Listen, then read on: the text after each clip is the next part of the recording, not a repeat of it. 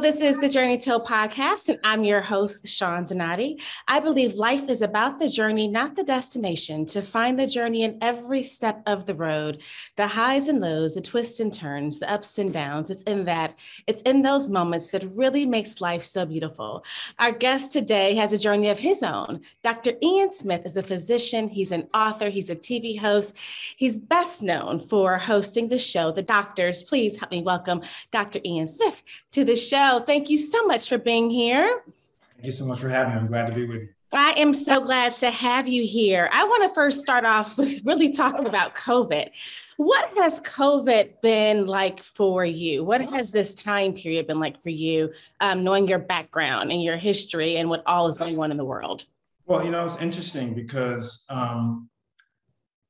a year and a half ago, when COVID really started, a little more than a year and a half ago, I was very clear on Instagram and Twitter. Please take this coronavirus seriously. Explaining to people that I thought that we were going to be in for a long haul. And the reason why I thought we were going to be in for a long haul is because, number one, it was a novel virus that we had never seen before. So doctors and scientists needed to play catch up. But also because any second year medical student knows about virology, which is the study of viruses. And they understand how viruses replicate and how they are transmitted and how they can be defeated. And so any medical student finishing their second year would have known that in order for us to really defeat COVID effectively and quickly, we would all have to take measures and do things in a preventive and in an interventional way together. You cannot beat a virus by one part of the country doing one thing, another part doing something else, and everything in between. And so I knew we'd be in for the long haul. Unfortunately, it's not what I wanted, but I think there were signs that we were not going to be cohesive in our fight against this deadly virus. So I said from the beginning that people need to be worried about things that they can control. And there are certain things you won't be able to control and you can't stress out about it. Do what's in your purview and be productive. And so I was very productive. I wrote a lot. I wrote 2.5 books during COVID. I was able to stay home with my family, which was a blessing because I've been on the road doing tours and making appearances for so many years that it was wonderful to be home in my house with my family around the clock. And so for me, it was an extremely productive period. It was also a very illustrative and clarifying period for me personally, as I thought about my life and where I've been and where I am, where I want to go. It just gave me a lot of time to think about things and to appreciate the simplicity of life, things that we all thought were so important in life. When COVID took them away from us, we realized we were okay without them. And I think that a lot of people are still feeling that way. And hopefully it's changed people's lives for the better as far as setting priorities and understanding what they really need to make it. There seems to be this battle, the vaccinated versus the unvaccinated, and this, consistent conversation in regards to that. What is your take in regards to vaccines and the way things are being handled from city to city? What's your opinion in regards to that? Well, I think that the debate between getting vaccinated and not getting vaccinated is extremely absurd. It's absolutely ludicrous. It flies in the face of science. It flies in the face of public health. And it flies in the face of any kind of rational thinking of people wanting to get out of a pandemic and get out of the control of this deadly virus. Vaccines have been around for a long time. They have saved mankind over and over again. The Salk vaccine saved us from polio, which was an extremely debilitating and devastating disease. And so I'm just, I shouldn't say I'm amused, but I'm perplexed, I guess, at how people are making all kinds of outrageous arguments against vaccinations, and they've been part of our lives for the last century or more. And so vaccines are nothing new. Vaccines are well proven, they're well studied, and they have tremendous results. And so all of the politicking and all of the angling and all of the agenda generating around being vaccinated or not being vaccinated is absolutely outrageous. It's cost hundreds of thousands of lives here in the US alone, millions around the world. And so, when I hear people who are, philosophizing and pontificating about vaccines, and they have no training in science, They may not even taken science in college, who knows, but absolutely no training in science. And yet they're going to get up on social media and they're going to educate the rest of the country and educate doctors and researchers, by the way, who spent their entire storied careers looking at viruses and vaccines. It's just outrageous. And so, it's one of those situations where, I've said on social media, the world is upside down right now on many levels, in many respects. And this whole nonsense about not getting vaccinated and the vaccine potentially being harmful is just, it's outrageous. How do you think we come to an end with this? Is there a resolution? Do you foresee, in your opinion, is there a solution, truthfully, in the short term, long term? Well, I, like anybody else, I want a resolution. I want to return to normal as much as we can. But I think that what's going to happen is that, unfortunately, more lives are going to be lost. More people are going to, dig their heels in and say they're not going to get vaccinated, which means that the variants will continue. And eventually, I think what will happen is we will reach a decent threshold of vaccination so that most of the country is protected. And therefore, and of course, with vaccines, we know, no one has said that vaccines are going to stop you from getting infected. That's not what vaccines are doing. The vaccines, as far as COVID is concerned, the vaccines are stopping you in the event that you do get infected. It's stopping you from dying. It's stopping you from having a really bad course of the illness. And so people who have these breakthrough infections are having much milder courses. Some of them don't even know they've been infected because the vaccine is working. And so I think what will happen is we'll get most people vaccinated. Those who don't want to get vaccinated will not get vaccinated. Unfortunately, many of them are going to get sick. Some of them are going to die. And I think eventually over the next year or two, and by the way, I don't have a crystal ball, but I'm just speculating. I think over the next year or two, I think we'll be able to turn the corner. Switching gears a little bit to you. You are everyone's doctor, I feel. You're like the people's doctor, which is one of the reasons why I was so anxious to have you on the show. How does that feel for you? What does that feel like to have that, that prestige, that level of startup? And when did you realize that you had that oomph about yourself? Well, I don't know if I'm at that level of prestige. I appreciate you saying that. And I don't, my high school basketball coach taught me a long time ago, never read your headlines. And so I don't read my headlines. I just do the work. I'm a very blessed person. I was able to choose the career that I wanted. I had multiple careers. I'm an author. I'm a TV personality. I'm a physician. So I've been blessed to be able to do the things that I enjoy in life, which means that I don't feel like I'm actually working. I feel like I'm having fun. I feel like I'm learning and I'm exploring this journey of life, which is amazing. And I'm very present in it. People hold me in high regard, and I appreciate that. I think people hold me in high regard because I'm a straight shooter. I don't have an agenda. I'm very upfront. I'm very honest. I'm very transparent. And above all, I try to help people, regardless of what your political persuasion is, your race.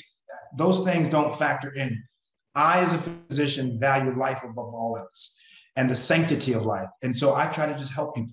And it brings me great joy to be able to empower others as they navigate what can be a very tricky course, which is what we call life. And so, I don't know if I'm prestigious, but I have been fortunate enough to have very, very big platforms. People, do listen to me and they like what I say, but I try to be honest. And I'm also very honest about not knowing things. If I don't know something, I say, I don't know the answer to that, or it's not within my bailiwick of knowledge, but I'll try to find out because I'm a lifelong learner. So I've had a great career. I enjoy it. I'm not done yet. I have a lot of things I want to do in and outside of medicine. And most importantly, I just try to be happy. When did you decide you wanted to be a doctor? A long, long time ago, when I was about 9 years old. And even before that, I've always loved biology and science. I've always been a curious person. And science fit me perfectly because science is about query and exploration and research and coming up with answers and then having more questions, trying to find those answers. So science really fit me very well, the kind of person who I was and the kind of mind that I had. But I also love the ability and the power to help people and to be able to cure people or help them manage disease or make them understand what's afflicting them. Those kinds of things have always been interesting to me, even as a young boy. And I remember reading when I was a kid, Ebony magazine, which was the African American magazine at the time. I remember reading about the paucity of Black neurosurgeons in the country and how important it was for us to have more African Americans in neurosurgery and medicine in general. And that really fanned the fire that was already in me to become a physician. So one of your hats of you helping is not just as a doctor, but you're also an author, as you mentioned, an author of a plethora of New York Times best-selling books. And you have a new book on the market right now entitled Wolf Point, which is a crime story. Tell us what we can expect within that particular book. Sure. Yeah. I love crime fiction, mystery, thriller, suspense, whatever you want to call it. I've always been a big reader of it. I also watch it endlessly on streaming platforms. So I'm a big consumer of it. And so selfishly, I like to write what I like to read and watch. And so Wolf Point is the second installment in my Ash Kane detective series. It's based in Chicago. And in this particular case, a very well-connected political figure in Chicago is found half submerged in the Chicago River at a place called Wolf Point. And Wolf Point's a real place. It's where the three branches of the Chicago River actually meet. And this gentleman was found with the medical examiner had ruled self-inflicted gunshot wound, so it was suicide. However, people didn't really believe that this particular person, as big of a life as he had, would go to this very dark, desolate place and kill himself near the river. And so 2 years after his death, his kids go to our main character, Ash Kane, and they say to him, "We know our dad wouldn't do this to himself. He wouldn't do it to us. Help us find out what happened to our father." And then the ride begins. I'm from Chicago as well. I must tell you that. I'm born and raised. So hello there. Chicagoans, it's a difference, I must say, especially when I move away. It's a different vibe, a different flow, I feel like, and I'm not just saying it because I'm from there, but we move a little bit different. So I think it's amazing that you're continuing on with the sequel and continuing on with the heart of the city and carrying on that storyline within the messaging points. I know that you also have nonfiction books, like a plethora of nonfiction books. Your lean and your fast burn book, your clean and lean book. I can go on and on. Is there a certain book that you've written so far that is it's like your baby? When you wrote it, you just knew, okay, this is it. This is the one. This one is really special to me. And if so, what would that one be?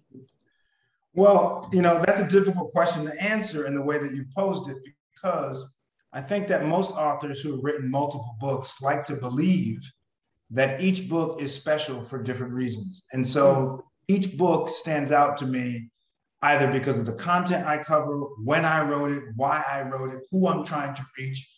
I mean, I have a relationship book, and even though I'm not a relationship expert, that book meant a lot to me because so many of my female friends would ask me about men and relationships. I found myself giving the same advice to them. And someone finally said, "You just write this in a book."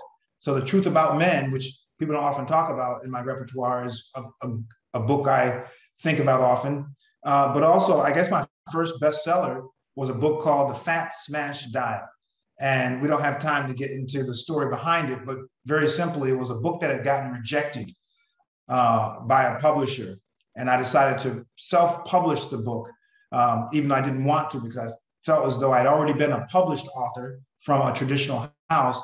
And I felt at the time it was beneath me as a published author to self-publish. I mean, that was like, below class. Mm-hmm. But I did it at the encouragement of my brother. And that book instantly went to the New York Times bestsellers list. And for months, it was on the bestsellers list. That was my first really big hit. So that obviously has a special place to me, especially given the history that it had been rejected. But, I write so many books because I have so much I want to talk about. And I don't seem like I'm going to have enough time to write all that I want to talk about. But each book helps people in a different way. Yes. Some people like 20, they like shred, they like clean and lean. So let me just say this. No one diet works for everybody. And so the reason why I've written so many diet books is because I'm still trying to capture who the other books didn't work for. And that's an endless pursuit, and I'm okay to be on it. Can you touch on your writing process? What is your writing process like for you? Yeah, I have, I think, a unique writing process in the sense that, I write my books in my head first. So I spend about two Mm. months thinking about my books. I don't write anything down, but I think about my books. When you look at my novels, I think about the characters, what they look like, how they talk, how they walk, how they move. I think about the book in terms of scenes. And what I try to do in my head is plot out, this is how I want to open the book. This is kind of the middle point of the book. And here is our climax. And that's kind of how I write my novels. And so once I feel like I have it pretty well situated in my head, then I sit down to the computer and go to work. And what I find is by doing that, I have never had writer's block. I don't get stumped because it's all in my head. It's now just a matter of me physically getting it out into the computer. The nonfiction books obviously are a little different. The nonfiction books are very heavily research based. And so I do a lot of research on my own, and I read a lot about the particular topic. And then I develop my take, like for example, intermittent fasting, which is a big part of my book, Fast Burn. So I read a lot about intermittent fasting, read. Then I kind of think, okay, this is my take on it. This is how I want to talk to people about it and how I want them to incorporate into their lives. So I'm a big thinker first, then I actually do the physical writing. Oh, I love that. I love that just helped me a lot. You just saying that. I love that you actually do all of this in your head before you even write everything down. What inspires you? What keeps you going? What keeps you ticking? What inspires me is the finality of life and Mm. understanding that no matter how great someone has been, how rich, how well connected, how famous, how poor, whatever they were, it doesn't matter that we all transition from Earth, from mortal Earth. And even if we live to be 100, life is still too short. So one of my motivators is the idea that I have an undetermined, finite period of time to really have a great time in this place that we call Earth with people I know and don't know. And I don't want to squander that time. I want to make use of it as much as I can. And that motivates me to be positive, to be optimistic, and to be fearless. I am unafraid to try new things. I'm unafraid to fail. I'm unafraid of challenge. And that has made my life very fulfilling. Oh, I love that answer. How did the Doctors TV show come about? If you don't mind sharing that. When I think of you, I see your face, I immediately think of that show. How did that come into fruition? Yeah, I'm not hosting it now, but I first was a co-host about 7 years ago, maybe.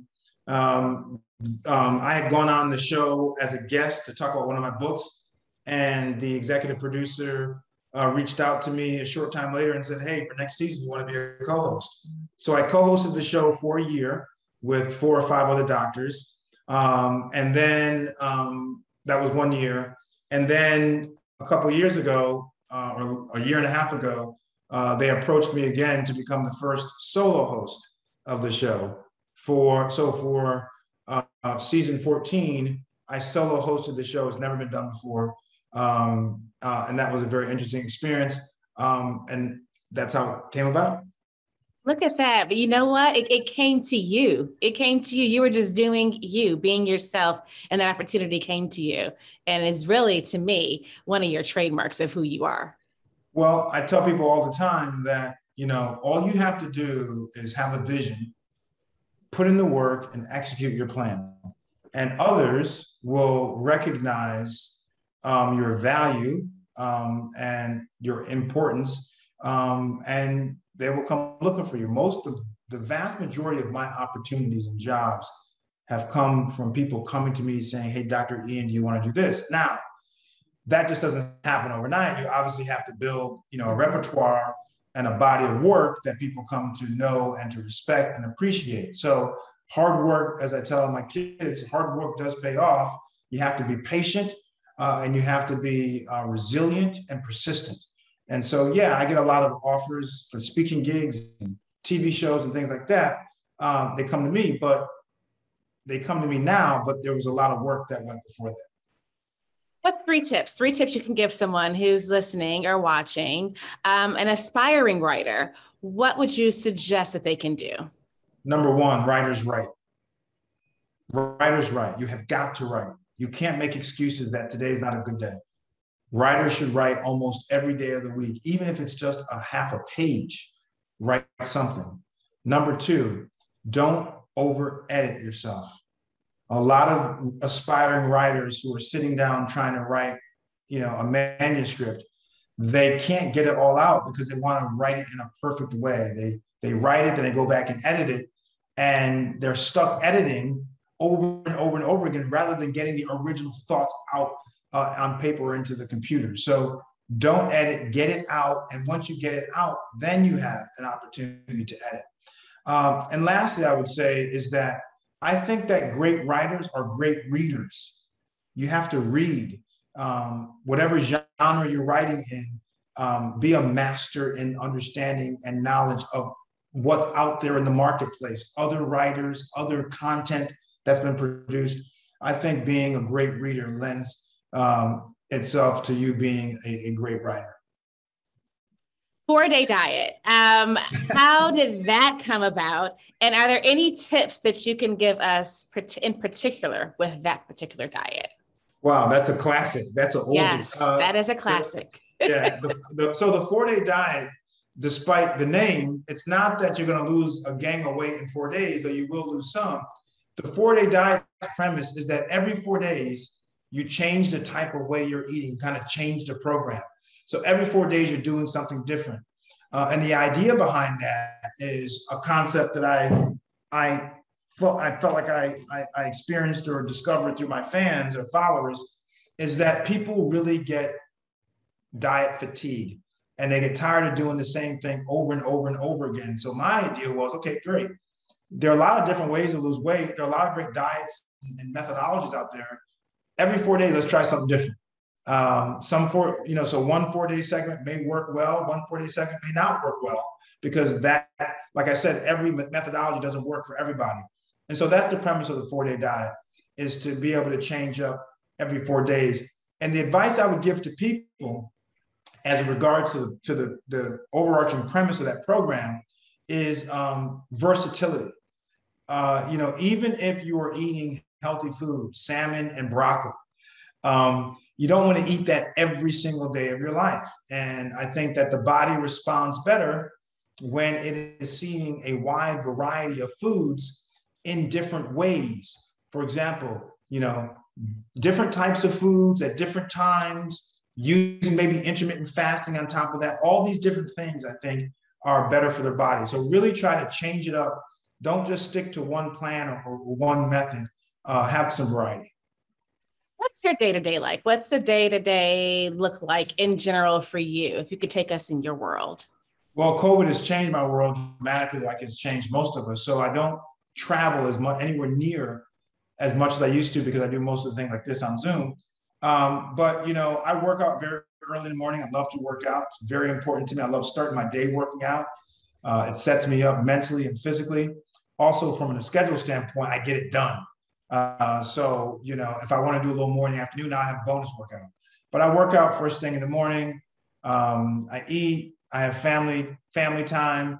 And then, when everyone's off and doing their own thing, I do a plethora of things. I write. If I'm in a writing zone, like I'm writing a book or a screenplay or whatever, then I spend several hours writing. I have lunch, obviously, and then I run errands.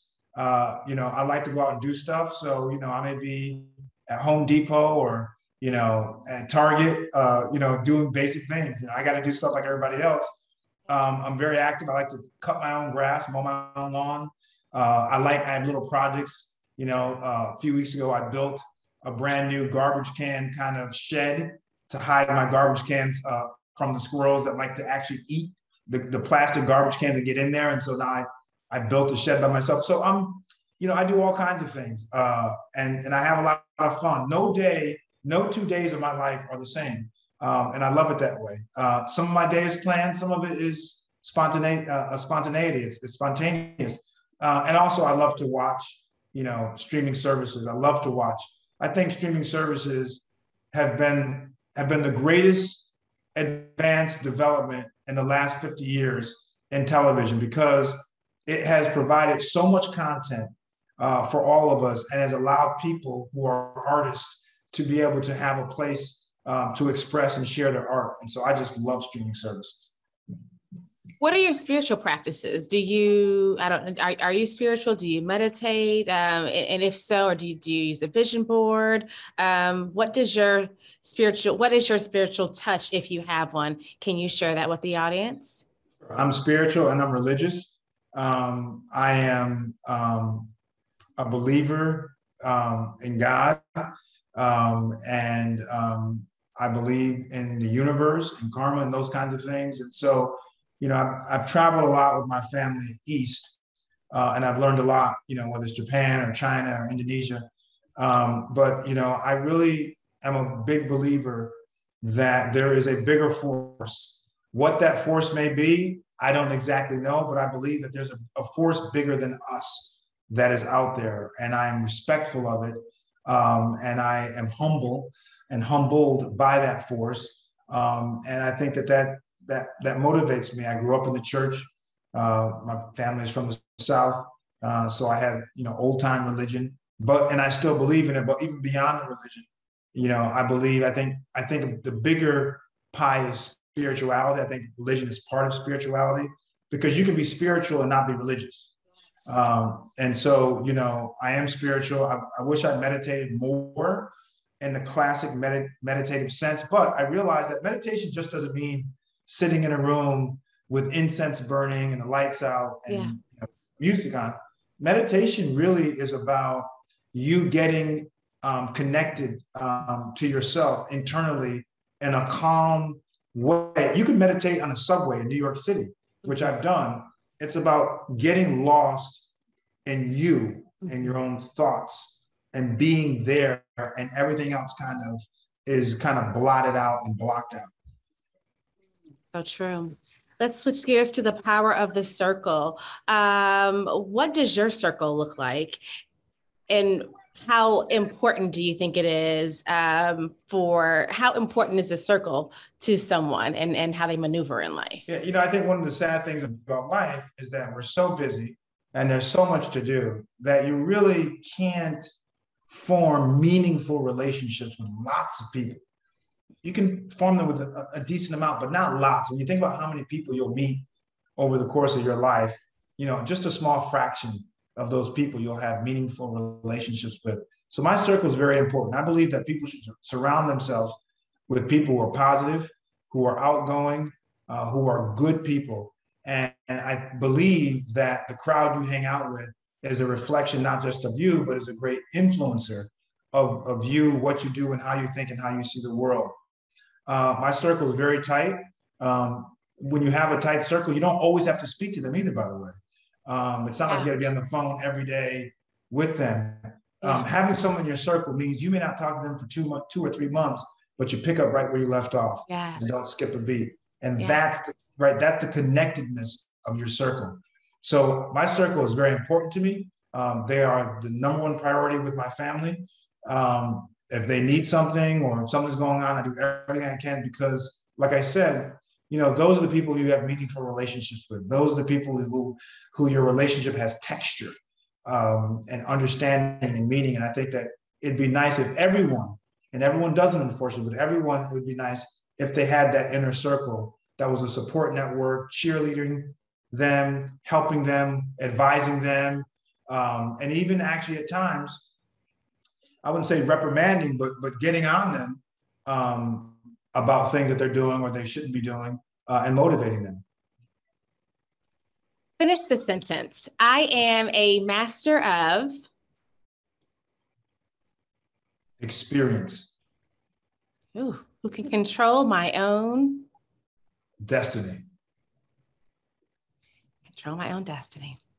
All right. I would like to wrap up with a segment that I call Tell and Tell, which is a play on the word show and tell. What is something that you can tell the audience about yourself that you have not shared before, a secret, if you will? I really think that I could be a tremendous actor.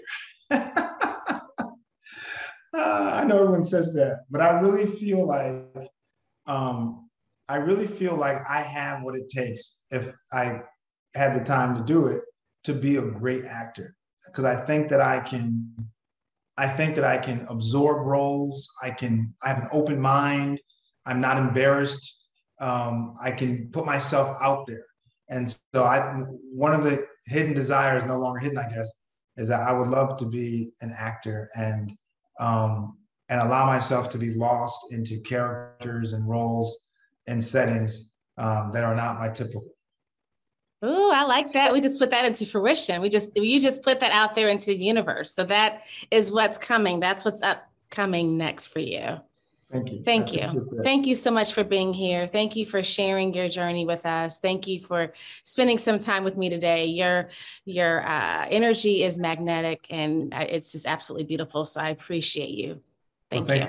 Thank you for a thoughtful interview. And I hope that people who are watching or listening, my Instagram, I give a lot of free advice and I'll have a lot of fun. So go to my Instagram at Dr. Ian Smith, spell the doctor out, IAN Smith, and pick up a copy of Wolf Point. It's going to become a TV show soon. It just got optioned to become a TV show. So I hope people get a chance to not just look at my diet, health, and fitness, but being entertained is also important medicine too. That is awesome. Congratulations on that. Well, go into a TV show, and you just threw that in there at the very end of the segment, at the end of the show, as we're done. Well, next time we talk, hopefully it'll be in production so we can talk about that. Yes, please do come back. Congratulations. Congratulations. Thank you so much. Take care. See you. Take care. All right. Well, that is it for this episode of the Journey Told Show. I'm going to leave you with words that my father would so often say to me, and that's to be the best version of you that you can be. Until next time, folks, let that sizzle in your spirit.